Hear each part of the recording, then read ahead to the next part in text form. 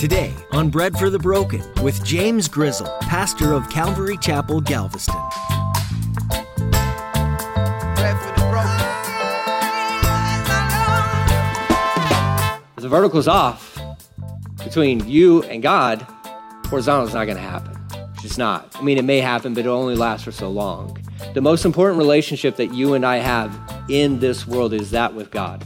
And that's your vertical. So God can step into your life and drop down the plumb line and say, let's see where you're at. Let's see where you're at. Let's see how healthy your vertical is. You're off. You're cooking. Well, praise God, he doesn't have to completely throw you away, but we can readjust. Stay consistent in pursuing your relationship with the Lord. Pastor James explains to you in today's message that sometimes it can be easy for our vertical relationship with the Lord to be put on the back burner. However, it's this vertical day in and day out relationship that empowers you the most with your horizontal relationships. Pastor James teaches us that relationships with others can be extremely difficult and even toxic if you're not regularly meeting with God. Take the time to sit with Him. Now here's Pastor James in the book of Amos chapter 7 with today's edition of Bread for the Broken. We need bread for the broken. Give some bread to the broken. We need hope for the hopeless. Give some hope to the hopeless. Bread for the broken. We're going to get a little bit more personal details from Amos in chapter 7, which makes him very relatable to, I believe, most of us. But this is like the last part of his letter to Israel, specifically the northern tribes. And what he has is 5 visions, and he's going to communicate those. And communicating what the Lord has told him to say is going to get him in trouble with religious people. Isn't it funny how that works? That's just funny, because it still works the same way today. If you share with people what God has said, usually if you just preach the word or talk about the word, religious people will get upset about that. And then they may even just, threaten you, which is what happens to poor little Amos. But look at chapter 7. He's gone through these woe kind of sermons that he's preached to these guys. In chapter 7 starts the visions. I'm going to read from the New Living Translation. I'm going to probably throw in a few changes in some terms here just because why not?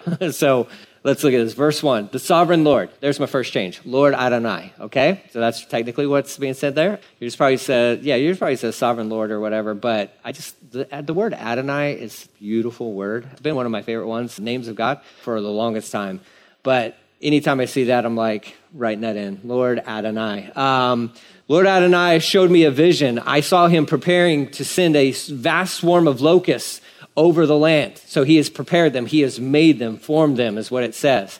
This was after the king's share had been harvested from the fields as the main crop was coming up. In my vision, the locusts ate every green plant in sight. Then I said, O sovereign Lord, please forgive us, or we will not survive, for Israel is so small. Okay? Israel or Jacob. Okay? So the Lord relented from his plan and said, I will not do it. Okay, so this is what's kind of cool about this. Here's Amos. He gets this vision of what God is going to do, and then immediately as a prophet, which he is a prophet, he intercedes on behalf of the people, and God's like, okay, I'll call off the locusts, right? And he does. So the locusts don't come. They don't come. Then there's another vision, a vision of fire. Sovereign Lord, Lord Adonai, showed me another vision. I saw him preparing to punish his people with great fire. The fire had burned up the depths of the sea and devoured the entire land. Then I said, O sovereign Lord, please stop or we will not survive, for Jacob is so small, Israel is so small. Then the Lord relented from this plan too. I will not do that either, said the sovereign Lord, right? So Adonai says, okay, I won't burn them up, right? And it's just a beautiful thing to see Amos. He sees this vision, and this vision, 2 visions of destruction. He's like, please, Lord, no, we can't survive that. God's like, okay. And then another vision. No, please, Lord, your people can't handle this. Okay. And that's where the intercession stops, though, after that second vision. Because the 3rd, 4th, and 5th vision, we'll see how this plays out. But now you have this interesting one of this plumb line. If you don't know what a plumb line is, if you've never worked in construction, I'll just read you this definition for a plumb line. But I mean, if you can imagine, it's a piece of metal with a string attached to it, and it's used to make sure that things are straight, okay? There's no crookedness in your building, in your constructing whatever it is you're constructing. And you can't manipulate the plumb line. I mean, it is what it is, right? So what Amos sees next, he says, he shows me in another vision, I saw the Lord standing beside a wall that had been built using a plumb line, right? So they built this wall using this plumb line. He was using the plumb line to see if it was still straight.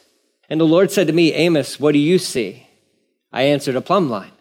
The Lord replied, I will test my people with this plumb line. I will no longer ignore all of their sins. The pagan shrines of your ancestors will be ruined, and the temples of Israel will be destroyed.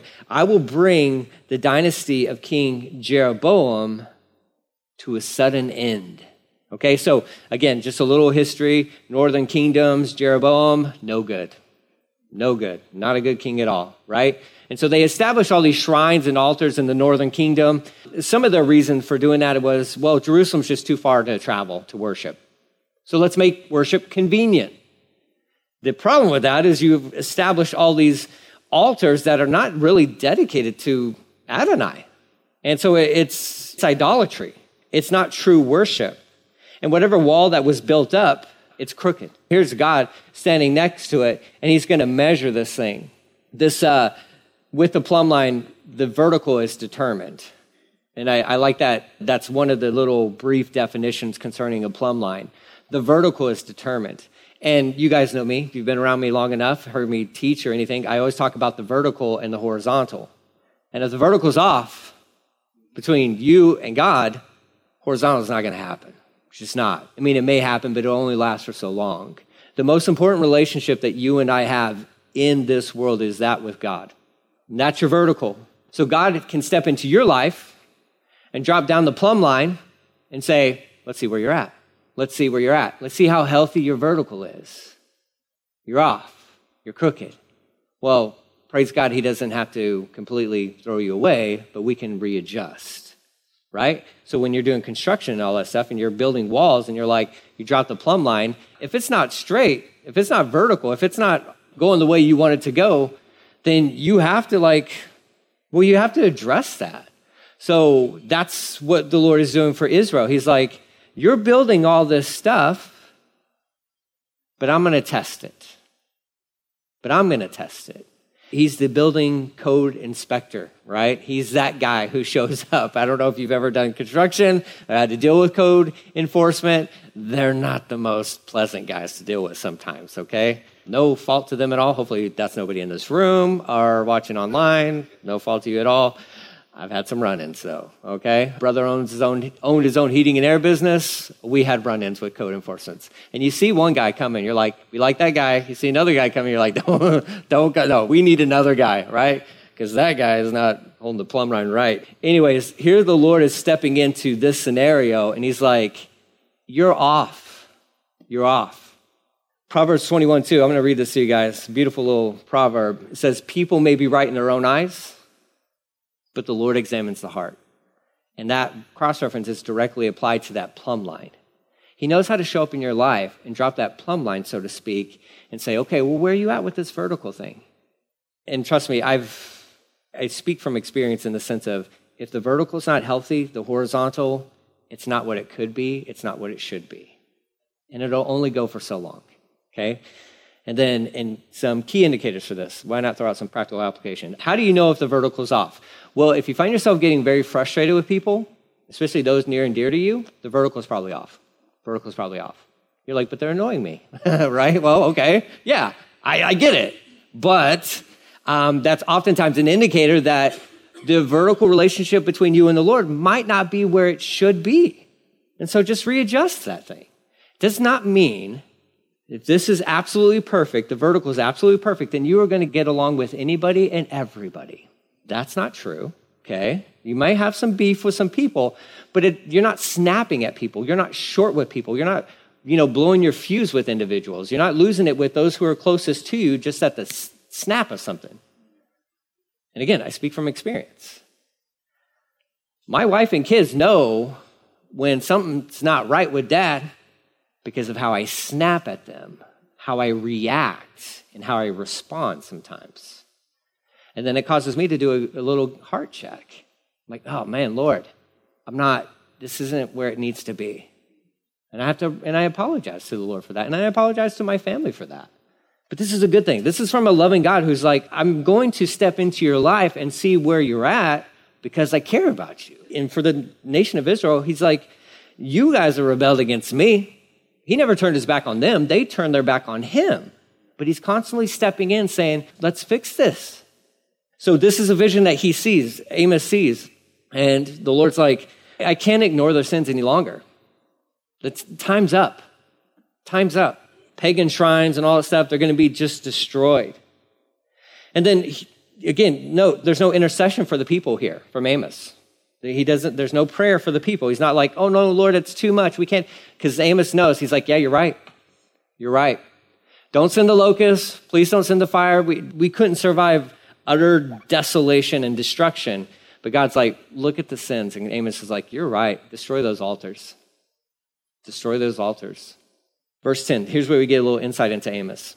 Kind of cool. It says, Amaziah, the priest of Bethel, house of God, Bethel. They're living in sin and rebellion. Sent a message to Jeroboam, king of Israel. Amos is hatching a plot against you right here on your very doorstep. What he's saying is intolerable. We can't put up with this. He's saying Jeroboam will soon be killed and all the people of Israel will be sent away into exile, right? So here's Amaziah. He's a priest and he's hearing from a prophet who he's already going to discredit because he's a shepherd and he's a fig picker, right? That's low class. Like that's the lowest of the classes. And especially these types of figs that he would pick.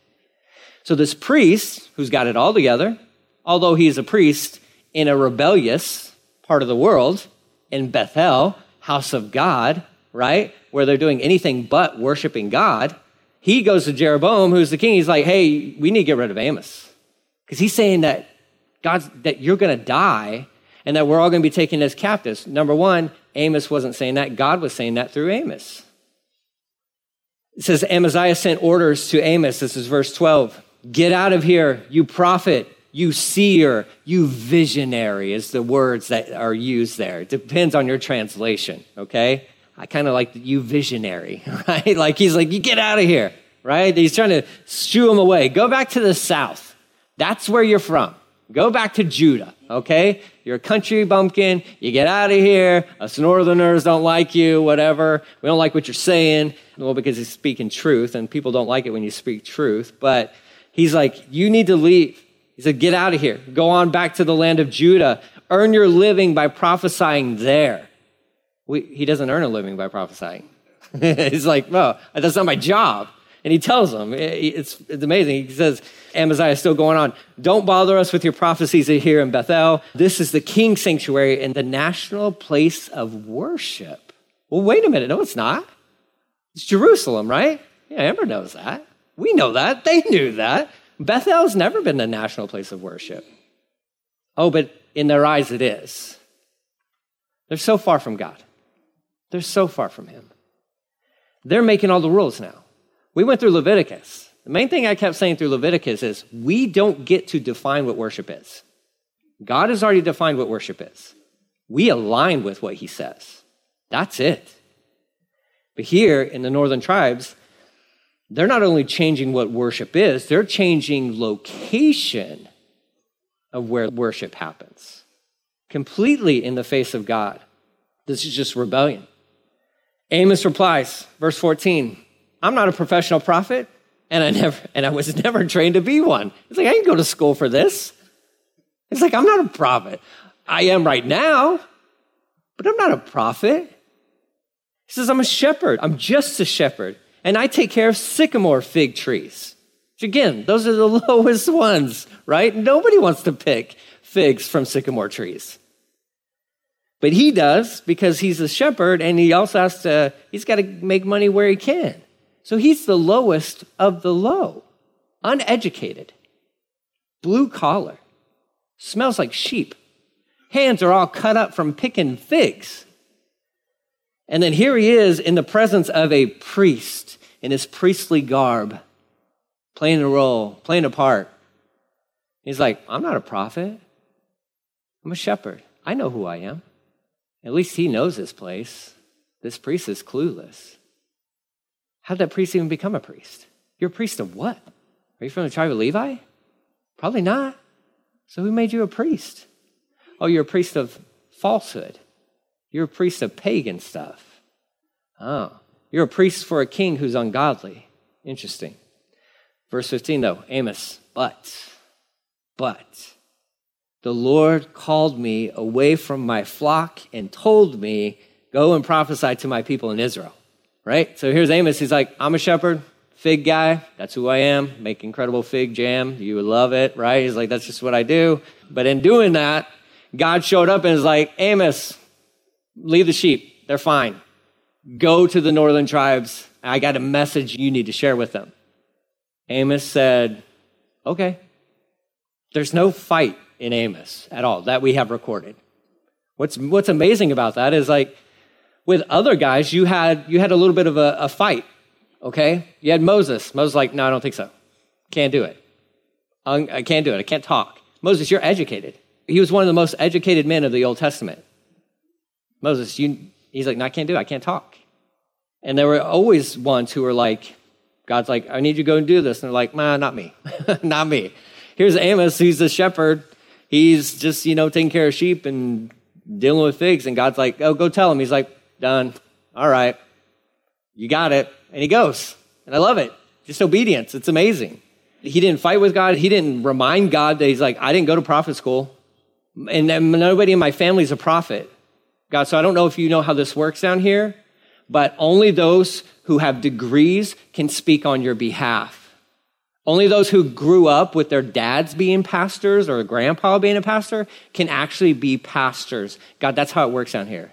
And God be like, well, your system's busted. It's broken. Like, that's silly. You don't need a degree to speak on behalf of God.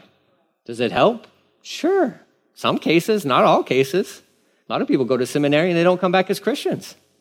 I mean, how good is that? Like, what do you want, right? So, I mean, it's not bad, but you don't need a degree in theology to know the one who you're studying. You just need a Bible and a heart that's open to hear him. And not just to hear him, but to put into practice what he tells you to do, just like Amos. The shepherd prophet, blue-collar guy. So I love this because the Bible always lets us know from some of these heroes, although most people, you don't ever hear of Amos being like one of the heroes of the Bible, but he is. God is constantly putting on display for you and for me individuals who he loves to use who are not quote unquote qualified. So that removes any excuse that we have of saying, you can't pick me, you can't use me because of this. And God's like, well, okay, just read your Bible some more then. Once you read through it, then come back to me with that excuse. And let's see if it holds. It doesn't. You and I, we may not be qualified, quote unquote, but he can qualify us to do whatever it is he's called us to do. And Amos is like, look, I know who I am. I know my background. I know where I come from. But God's called me. He's called me. Did he remain a prophet forever? No. He went back to taking care of sheep after this. That's probably what he did. He probably died as a shepherd and picking figs. He had this one moment, and literally it's a small period of time where he got to be a prophet for God and go to the northern tribes and to speak on behalf of God. It's a small window for him, but that was probably it. I mean, we don't really know much about him at all, but I would assume he goes back to his sheep and he dies just living a simple life, knowing like, hey, yeah, God used me. God spoke through me to his kids, his grandkids, and whoever else within his little town there. But here's what he says to this priest. He says, now listen to the message from the Lord.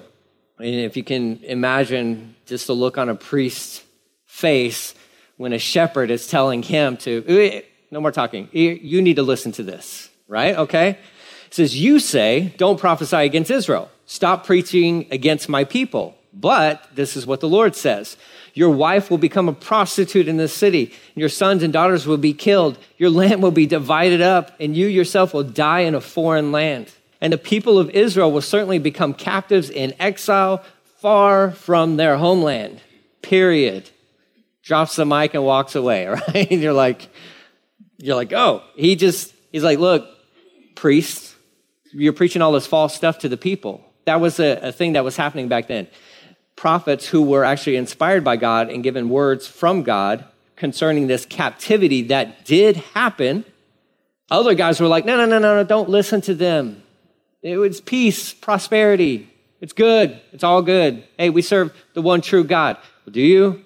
Do you? I mean, he is the one true God, but do you actually serve him? Because the Babylonians are on the way. Like the captives, you will be taken captive. Captivity is coming for you.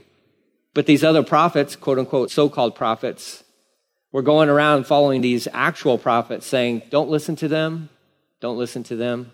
Look, we're good. We're good. And remember, at this time when this letter was written, Israel was experiencing prosperity. They were experiencing prosperity. So they could seem like, no, look, our economy's never been better.